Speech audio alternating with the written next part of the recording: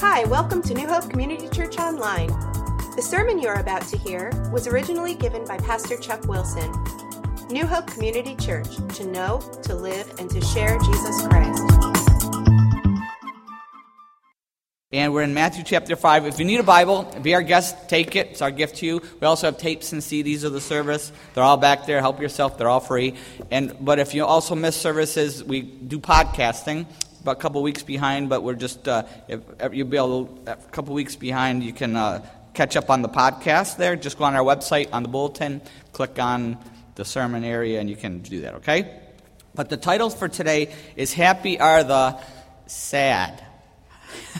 Wow, it'll make sense in a minute. Matthew 5, verse 4. And remember, we started the Sermon on the Mount. We're actually in the book of Mark.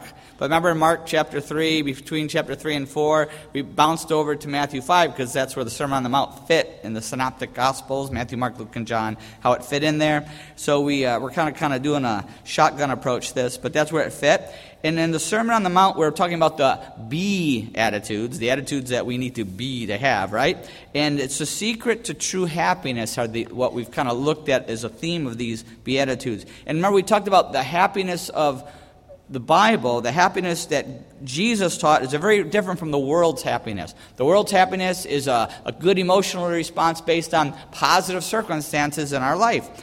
And that's the world's focus. But we're looking at a whole different way of how to get God's happiness and what it really means and how to get it. And Jesus gives 9 keys to God's happiness, and he builds on each one. And the first one we looked at last week was happy are the poor in the spirit. And that means we realize we totally need God. We're totally helpless and hopeless without him. We need him for salvation in order to get a relationship with God, but we also need him to live this life daily, constantly need him. And that was the first thing. Now today's really goes, and each one builds on the other. We looked at the poor, and today we're going to look at the sad, right? And they kind of build on each other on how to have God's happiness. And today's really goes against the grain. It's totally counterculture, this one. Totally counterculture. Because in the USA today, our culture, if you want to be happy, what do? Whatever you want to do. Whatever makes me feel good, that's what I do. And that's what we're taught to do, right? Eat, love, and pray, right? That's the secret to this happiness. But not praying to God. If you know anything about this story, the praying was to yoga. We'll use yoga. Most prayers is yoga, and yoga is Hinduism. That's the basis. That is what it is. It's equal to Hinduism. And I was in India, and in India they pray to 220 million gods. So take your pick. You could pray to the god of the monkeys. I went to these temples. There's monkeys, people praying to them. Cows, we all know they pray to cows. Rats, there's a temple with rats. I don't have time for all 220 million of them, but whatever you want, you just pray to it. And whatever, just eat, love, and pray. Do the yoga, do the, pray, and focus on whatever God you want. Do whatever makes you feel good. Do drugs. Do anything with anyone. Anytime you feel like it. And if anyone, like a spouse or anything, like a job or a church or anybody, isn't fulfilling you, then dump and ditch it. Right? Dump and ditch. That's what you do. And that's kind of just our whole philosophy of our culture. And a lot of people are buying it, aren't they? Aren't we? So Jesus gives a radically different formula for happiness. And it won't make any sense apart from faith. So let's pray. Father, we pray that you would give us the faith to accept your word and understand your word and live your word. We pray that your Holy Spirit would speak to us through your mercy and grace now. I pray that every one of us would know what true fulfillment is and how to get it. Because it goes against the flesh, it goes against everything that we've been taught and everything that we think and feel. And yet we know it's true. Give us the faith to accept your word in Jesus' name. Amen. Okay, Matthew 5, verse 4. Last week we did verse 3. Blessed are the poor in spirit, for theirs is the kingdom of heaven. Today, verse 4. Blessed are those who mourn, for they will be comforted. Blessed are those who mourn, for they will be comforted. Remember the word blessed means is happy, but it's not the shallow happiness. It's a lot more than that. It's not the shallow emotional response to positive circumstances in life. Remember we mentioned that? But it's a supernatural inner joy that is not touched by anything that happens outside. Outward circumstances have no effect on this supernatural inner joy that Jesus is talking about, that he wants us to have. And he says, happy are those who mourn. That's why I got the title. Happy are the sad? That doesn't make any sense, but it will when we get later on, when we talk about the comforting part. That's where the happiness comes from. But he's not talking about, now this is important, he's not talking about mourning because of the loss of someone, like the loss of a loved one, or loss of something, like our house or our job. He's not talking about that mourning, although God does comfort us in those times, totally. God walks us through every step of grief, every stage of grief. He's there for us. There's many other verses, but that's not the mourning that Jesus is specifically talking about right here. He's talking about a different kind of mourning. He's talking about realizing that our relationship with God is broken by sin. Remember last week, poor, we realized we're helpless, we're hopeless, we're a mess. And today, it's realizing that it's been broken by sin. Just like a human relationship. Think of any relationships.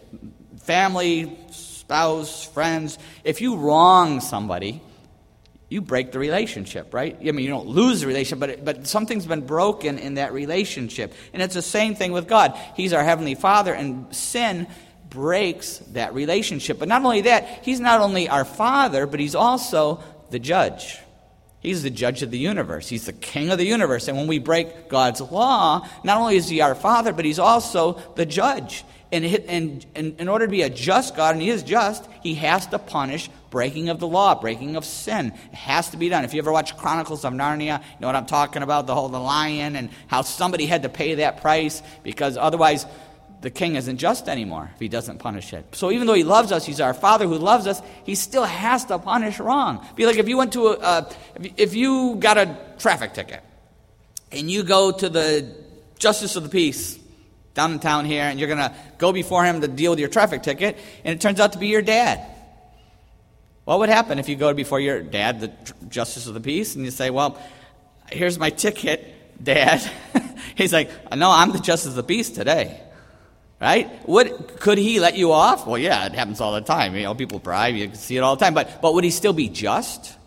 No, if he were to let us off for nothing, he would lose his justice. He would no longer be just, and God is just. He's holy, he's just, but he also loves us. He's our Father. That's why he sent Jesus Christ, to pay for the wrong we've done, to pay for our sin. Somebody had to pay for it, and only one person could do that. Someone who never broke the law, Jesus Christ, his Son. So, that our sin has broken our relationship, and we realize when we mourn, we realize that our sin has separated us from this holy God, our Father, and we see its effects. We see the effect that it's broken our relationship with our Heavenly Father. It's hurting us. All sin hurts us. God doesn't say don't do this and that because he wants to steal our fun. He knows it's going to hurt us. It's like a little kid our kids in the road. They always want to go out and play in the road. We have this big, we got the yard and all that. They always want to be in the road, But, why do I tell them don't go on the road? They think I'm taking all their fun away. They want to go out, ride their bikes, play on the road. But really, they're going to get killed sooner or later on that road, and that's what sin is. God doesn't say don't do something because he wants to take away our fun. He knows it will hurt us because he created us to live a certain way. So that's why he said, that's when God sees that we mourn because we realize that sin is hurting us. It's hurting us, and it also hurts other people. Everything that we do hurts somebody else. Every sin that we commit has an effect on somebody else. The whole philosophy is, well, I'm not hurting anybody. As long as what I'm doing is not affecting anybody. It is affecting somebody. I can't think of anything that I can do wrong that won't affect somebody. And usually many people. And so last week we saw how the first step is to see our spiritual poverty, that we're helpless and we're hopeless. And now the next step is to mourn because of it. To mourn because of it. And see, this is the first step. If you've never become a Christian, or if you recently became one, we know the first step to becoming a Christian, the first step to true salvation, conversion, whatever you want to call it, is to mourn our sin. Mourning and repentance go hand in hand. Mourning and repentance. In the United States, there's this whole philosophy out there. It's been called easy believism. Just believe believe. Just believe in Jesus. Just believe and take that free gift. And you don't have to worry about your sin, and you don't have to change. Just believe. Just raise your hand on TV. Just believe, right? Chuck, we talk about this a lot, that easy believism. And it's a free gift. Now, yes, it is a free gift. Let's not get mixed up on this. It's totally free. You cannot earn salvation. For it's by grace you are saved. It's a gift of God. We all know that very, very clear. But we must realize what the gift really is and why we need it. And that's because we realize that sin has separated us from God, and its the effect on us before we're moved to seek the cure. For those who have ever struggled with addictions know this, you have to hit rock bottom, right? You have to hit rock bottom, because until you hit rock bottom, you keep trying on your own until you hit rock bottom. Then you say, I surrender, I give up, I need God's help. Well, the same thing spiritually. We need to hit spiritual rock bottom where we say, I know my sin has messed me up, separated me from God, destroying my life, destroying other people. It's destroying everything. We hit that spiritual rock bottom, and that's where we have to go before we can receive that gift. We have to hit that before we receive the gift. And repentance means you're walking one way, you turn around and you're walking the other way. That's what the word literally means, to repent. Repentance always precedes true faith. Always. Remember the woman who came to Jesus and she washed Jesus' feet with her hair and her tears. That was the woman who found forgiveness. In Acts chapter 2, Pentecost, when the Holy Spirit first hit everybody between the eyes and started moving in a powerful way, and Peter was preaching his super sermon. And listen to what he says here. Peter says, therefore let all Israel be assured of this, God has made this Jesus whom you crucified both Lord and Christ. When the people heard this, they were cut to the heart. Cut to the heart, and said to Peter and the other apostles, brothers, what shall we do? Peter replied, repent and believe. Repent and be baptized, every one of you, in the name of Jesus Christ for the forgiveness of your sins, and you will receive the gift of the Holy Spirit. The promise is for you and your children and for all who are far off, for all whom the Lord our God will call. Repent. That's the first step to true faith, is repent and be baptized.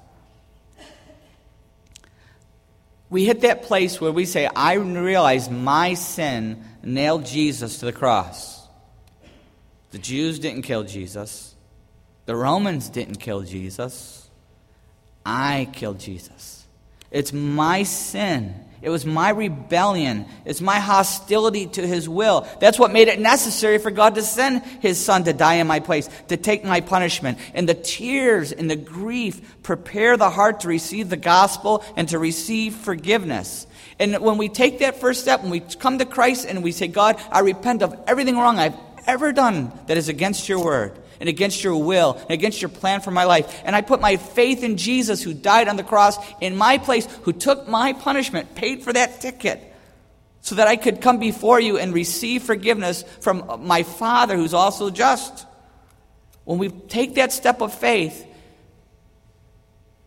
we're forgiven. We're going to talk about that in a minute. We're forgiven. It's washed away. We're back in a relationship with God our Father. We have found what the Bible calls salvation. Salvation. But mourning doesn't stop at salvation. A lot of people say, well, I did all that. Mourning doesn't stop at salvation. It's not a one-time event. Mourning, Jesus, all these Beatitudes are a way of life. Mourning is a way of life. Just as poverty of spirit, God, I need you, I need you, I need you. I'm totally dependent on you. I need your grace to just do anything. That's the first step. But mourning, the continually mourning, is also a way of life. Not saying we have to go around being sad and cranky and crying, and I'm not talking about that. I'm not talking about the countenance. We have the countenance of joy, but it's an inner spirit of mourning. We're mourning as we get closer to God. We mourn. We mourn our sin in our life. We mourn the sin in the church, and we mourn the sin in the world. That's what is a constant mourning that we have. Even though we have a joyful countenance, we have a joy in our spirit, but we still have that mourning, because as we get closer to God, we're going to become more sensitive to that sin, aren't we? As we get closer, what's what should always be happening? As we grow spiritually, get closer to Christ, we will become way more sensitive and aware of the sin in our own life, in the church, in the world. God will reveal so much. It's like peeling an onion, I always say. You know when you peel an onion, you peel one layer off, and what do you have? Another layer. Peel that off, another layer. Peel it off. It just keeps going. And as you peel, you cry because you got the onion, right? And that's what happens with the morning. God starts to peel that onion, and we find, what? This is down there? I thought that was gone. A whole new level of pride, a whole new, deeper lust that we thought we were done with. He reminds us of past sins that we committed, that we never repented of, we never turned over to Him, we never really wept over. And we're like, ouch, I can't believe I forgot all about that, and he just keeps peeling that onion so that the repentance goes deeper and deeper and the healing goes deeper and deeper. And we also are grieved not just about our own sins, but we're grieved over the sins in the church. Did I really just hear that person say that, in my church? Did they really just say they saw that movie? They saw that movie, And wait, hold on. I used to watch those same movies. And I used to laugh at the same stuff. Every once in a while, I'll turn on something, I'll see a movie, I thought, oh, this is really funny. Guys, come here, this is really funny. Start watching, shut off I can't believe I saw that, or laughed at that, or thought that was entertaining, because we become more sensitive, right? And now it breaks our heart. What if Jesus came to the church in America today? How big a whip do you think he'd bring to America, the church in America? Think of the whipping Jesus. How big a whip would it? He'd need a bazooka, not a whip, right? What if he was sitting here right now? What if he rode home with you in the car? What if he had lunch and spent the rest of the day with you? He will. He is here. He is with us all the time, right? He is here. He's grieved by that sin. Are we grieved? Are we living like that? We realize He's really in our life. And we'll not just personal sin, not just sin in the church, but sin in our world, in our culture, in our country, in our world, will really start to grieve us as we're more serious, as we grow more sensitive spiritually. It will happen in our life. Psalm 119:53, when David says, "Indignation grips me because of the wicked who have forsaken your law." Do we have that indignation? Now, notice he didn't say, not self-righteousness. That's not what I'm talking about. I'm talking about spiritual indignation. That not just says, why are they doing that, but why am I allowing this? Why am I part of this too? It's all of us, right? We had Prayer for Life. There's so many churches. 50, 60 churches are part of this Prayer for Life down at the Planned Parenthood. Just outside praying for these women, praying for these babies, praying that God would break our hearts as a country. And our day was last Wednesday. Elizabeth set it up, and we got a great message from one of the organizers. She went down at the end of the day, at the end of our prayer day, and she ran into a woman coming out of Planned Parenthood. And the woman came out, and they started up a conversation. And the long story short is, this woman said, "I'm not going to have an abortion. I'm going to keep my baby." And they offered her all the help and the resources and all kinds of things. And it was just, this woman was so excited. And that was the accumulation of a lot of prayers that day. If you prayed that day, you had a part in saving a baby. But with our country, though, as awesome as that is, it makes us think, though, have we really as a country killed over 50 million babies? Have we allowed that as a church without speaking the truth in love? Have we really been part of this? Yeah. And I know a lot of folks here have been part of abortion, whether you or your girlfriend or spouse. I know a lot of people have been affected. People talk about it all the time. And I know it's a reality, and I know so many of you have found forgiveness. You've mourned it, you've repented, you found the forgiveness, you found the healing, you walked through the grief. Well, I want to encourage you, if you've never done that, I want to encourage you to confess it, to grieve, to get the healing. There's so many people here who could counsel. They tell me all the time, if you know anybody, make sure you have them talk to me. I'll take them through the healing. Make sure, we do need to grieve it, not ignore it, grieve it, confess it, and get the healing. But back to the United States, we need to mourn what's going on in our country.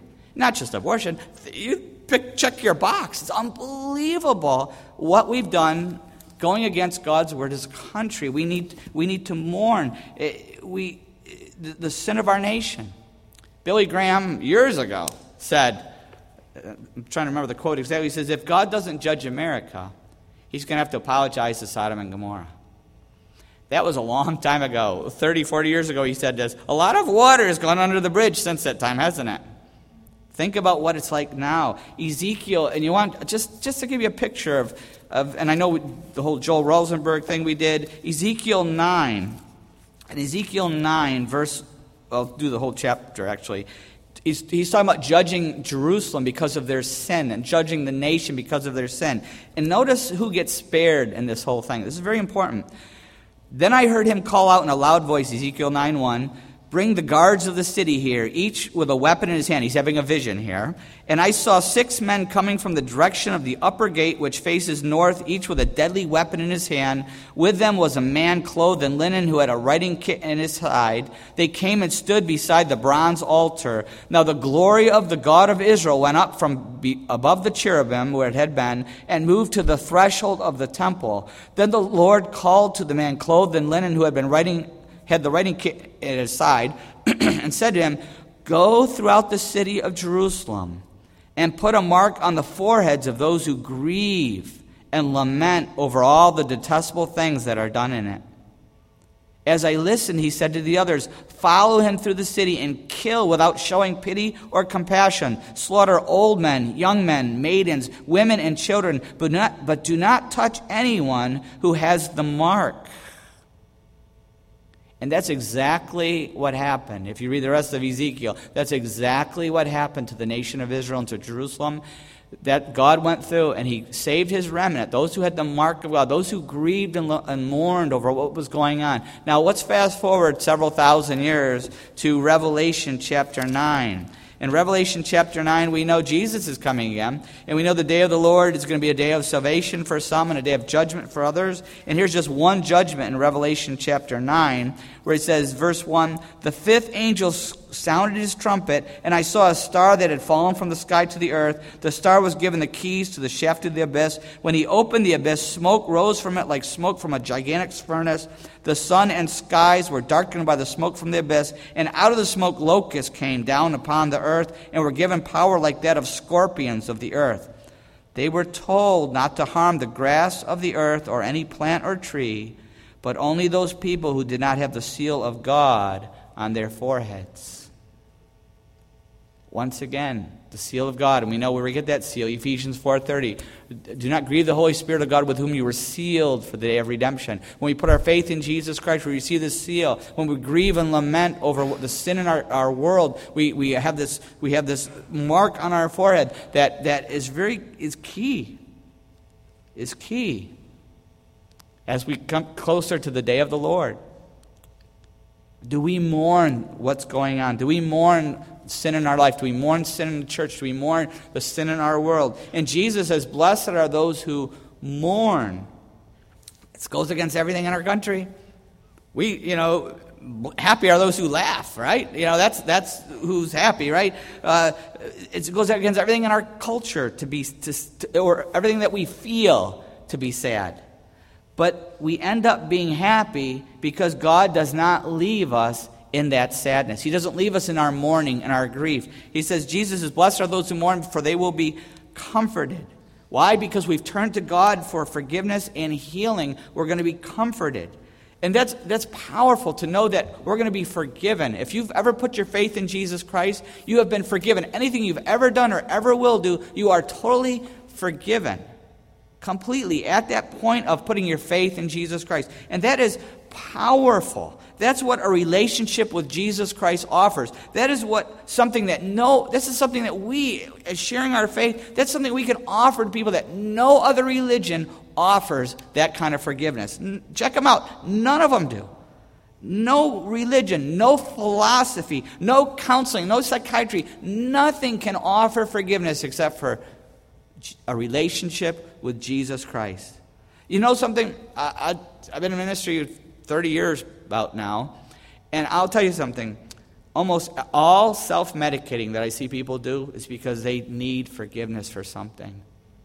Almost every self-destructive behavior, all the hurt, all the counseling that people go to, everything that people do, the root, I really believe this, and I've talked to a lot of other counselors that tell me the same thing, the root is the need for forgiveness.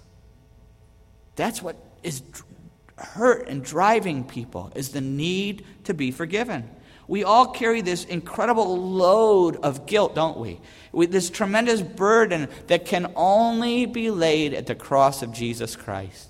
I don't know if you've ever watched or read Pilgrim's Progress or watched the DVD Pilgrim's Progress. John Bunyan, amazing book. Second only to the Bible, bestseller of all time, only to the Bible, Pilgrim's Progress. And it's just a powerful, when Pilgrim carrying this giant burden on his back comes to the cross and lays it down, you're just like, yes, finally. And that's what each one of us can do. No matter what we've done, no matter what we will do, it can all be forgiven by Jesus Christ. And not just that, as Christians, after we put our faith in Christ, we can still keep receiving the daily cleansing, the daily forgiveness. Whenever we flirt with the world, and whenever we indulge the flesh, and whenever we sin, whenever we do that, we're miserable, right? Whenever I sin, I try to fight sin, not because I don't want to get caught, not because the consequences, not because it says not to. You know why I do? Because I feel miserable. I feel far from God when I sin, and I hate that. I hate that separation from that closeness with God. That's why I'm miserable. You know why? Because Ephesians 4:30 says, "And do not grieve the Holy Spirit of God, with whom you were sealed for the day of redemption." When we sin, the Holy Spirit is grieved. And when He's grieved, we're grieved. When my kids do something wrong, it upsets me. And when I get upset, I upset them. Different ways. That's what it does. But if we repent, we are restored to that relationship with God. 1 John 1:9. If you've never memorized this, memorize it and live it. 1 John 1:9. If we confess our sins, He is faithful and just and will forgive our sins and purify us from all unrighteousness. That's a daily experience. There's a one-time salvation, cleansing, forgiveness. That one time, that's about salvation. But the relationship, the daily relationship is what this is talking about. This is talking about the daily relationship. That's a daily thing. Just like you keep going to your spouse or friends or whoever, say, I'm sorry I did this wrong, I'm sorry that. And it clears the air. The same thing spiritually. We have to keep on going to God. And when we do that, He's waiting to forgive us. Don't wait till you clean yourself up. Don't wait till you're good for a day. Don't wait till you're good for a week. Go right to Him and ask for His mercy and grace right away. But kids, I got a couple of them, and when they do something wrong, got to deal with that. But my only goal is to break that bad attitude that they have, or to stop them from hurting themselves, or hurting their siblings, or hurting somebody else. But as soon as they do that, I say, okay, I'll talk to you in a week now. Keep it up. No, right away, give them a big hug. You want to be restored. I want to be restored with them as much as they want to be restored, right? And that's what God is. God is like, He's just waiting to hug us. He wants to have us in a close relationship. That's why He gave His Son Jesus to die for us. Because He loves us. He really loves us. It's hard to imagine, isn't it? That He loves us that much. Are you in a close relationship with Him right now? Maybe you've been a Christian for 50 years, I don't know, but are we in a close relationship with Him? Are we living in the peace and joy that is our right? Is the right of our relationship with our Heavenly Father? Do we have that? Or have we been chasing the world's happiness? And as a result, we're miserable. We were at the soccer game last night. The township has the soccer under the lights. All the little kids go down to the fields. And we were there, and they put as many kids on the field as they can, and they throw a ball out there, and they're under the lights, and it's just crazy. It's crazy. It's not good soccer, but it's a lot of fun. And Andrew and I were talking afterward, and Andrew's like, why do we do this? Because it's just a mob, of kids. It's not good soccer. And he goes, why do this? I go, you know why? It's because of the cider and the donuts and the apples, and look at all the little kids running around. It's really not about the soccer. It's about all that stuff. And so many times, that's what we're like as Christians. The world is chasing the herd, the mob is chasing this ball. You got to chase this ball to be happy. And they're all chasing it around, and we get pulled into this mob chasing it, and we're not happy. You know who's having fun? It's the people doing the opposite. They're on the sidelines having their cider and donuts and running around in the woods and having fun. And that's what the Christian faith is like. We don't have to follow the world's ball and get into the mob. God has a whole different way. That's pointless. And we miss out on what God really wants for us. And maybe to have that happiness, maybe to have that, there's something we need to confess.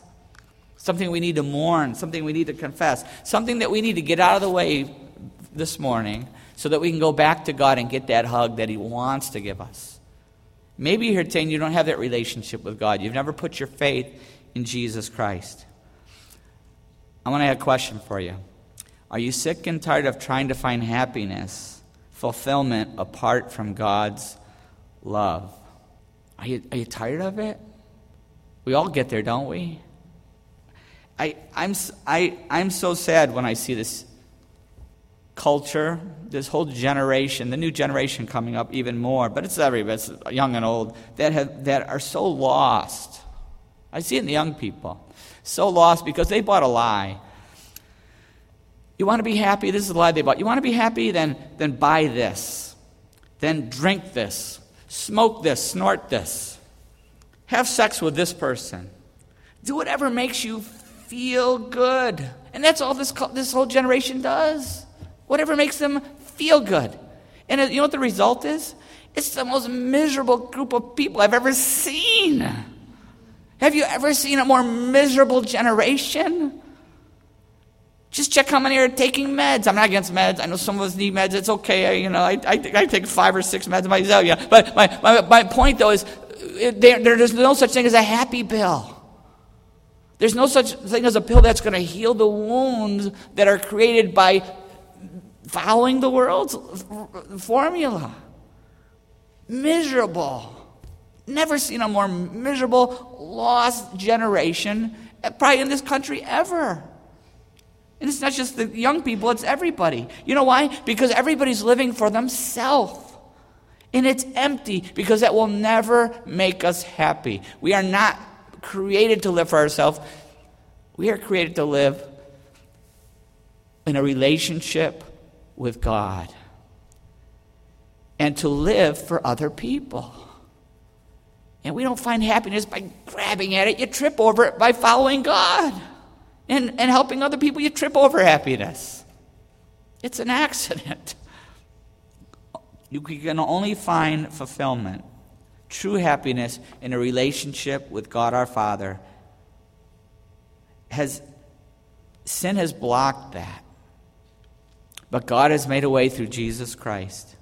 And if we repent, and if we mourn our life, and if we put our faith in it, we can have forgiveness and have a brand new life. John 3:16. I'll leave you to this. For God so loved the world that He gave His one and only Son, that whoever believes in Him shall not perish but have eternal life. Let's pray. As we go to this time of prayer, I want to encourage you to have a talk with God. Maybe you're here today and you've never repented and put your faith in Jesus Christ. You've been living that empty life that we've all lived, every one of us, apart from Jesus Christ. But you've hit a spiritual rock bottom. And today the Holy Spirit is speaking to you. And you feel the Spirit pulling you into a relationship with God. Would you put your faith in Jesus Christ? right now, right where you're sitting. You may have come in miserable, but you don't have to leave with that burden on your shoulders. You can leave it at the cross of Jesus Christ right now. Just say, God, I believe Jesus, your Son, died on the cross for me. I'm asking for forgiveness. I'm begging for forgiveness. I want a brand new life in Jesus Christ. I repent of my sin and my old life, and I want to follow Jesus. Forgive me. Make me a new person. If you've put your faith in Jesus this morning, then whatever you carried in, you will not carry out. It's been forgiven. And nothing can change that. Not your feelings, not Satan's accusations, not consequences for past actions. Nothing can change the fact that you are forgiven and your faith is in Jesus Christ. You now have God as your loving Heavenly Father. I want to encourage you to let somebody know. Maybe you came with someone. Let me know. Fill out the card. Shoot me an email. Tell me on the way out something. So we can encourage you, be excited for you, and encourage you in your new life. Help you with this new life. For those of us who are already Christians, what is the Holy Spirit convicting us of this morning?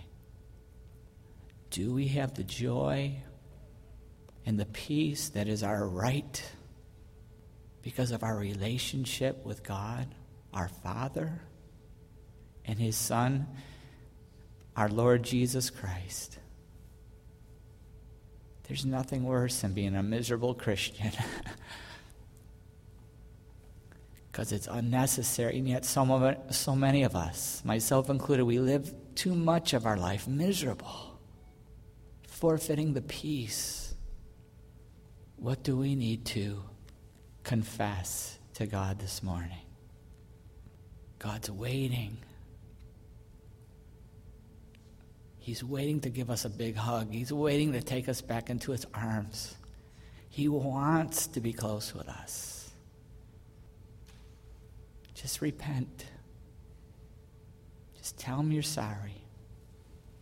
Maybe something's really strong in your life, and we need to say, God, show me who to talk to. Who can help me with this? Because it's too strong for me.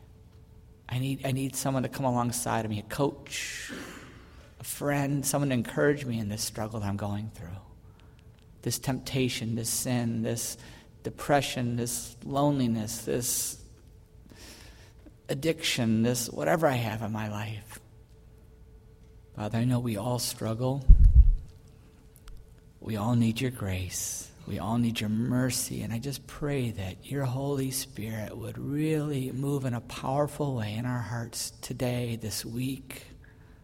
Let us experience an amazing new intimacy with you, an incredible joy that we've never experienced before. And may it just flow out of us, touching other people's lives as they see Christ in us.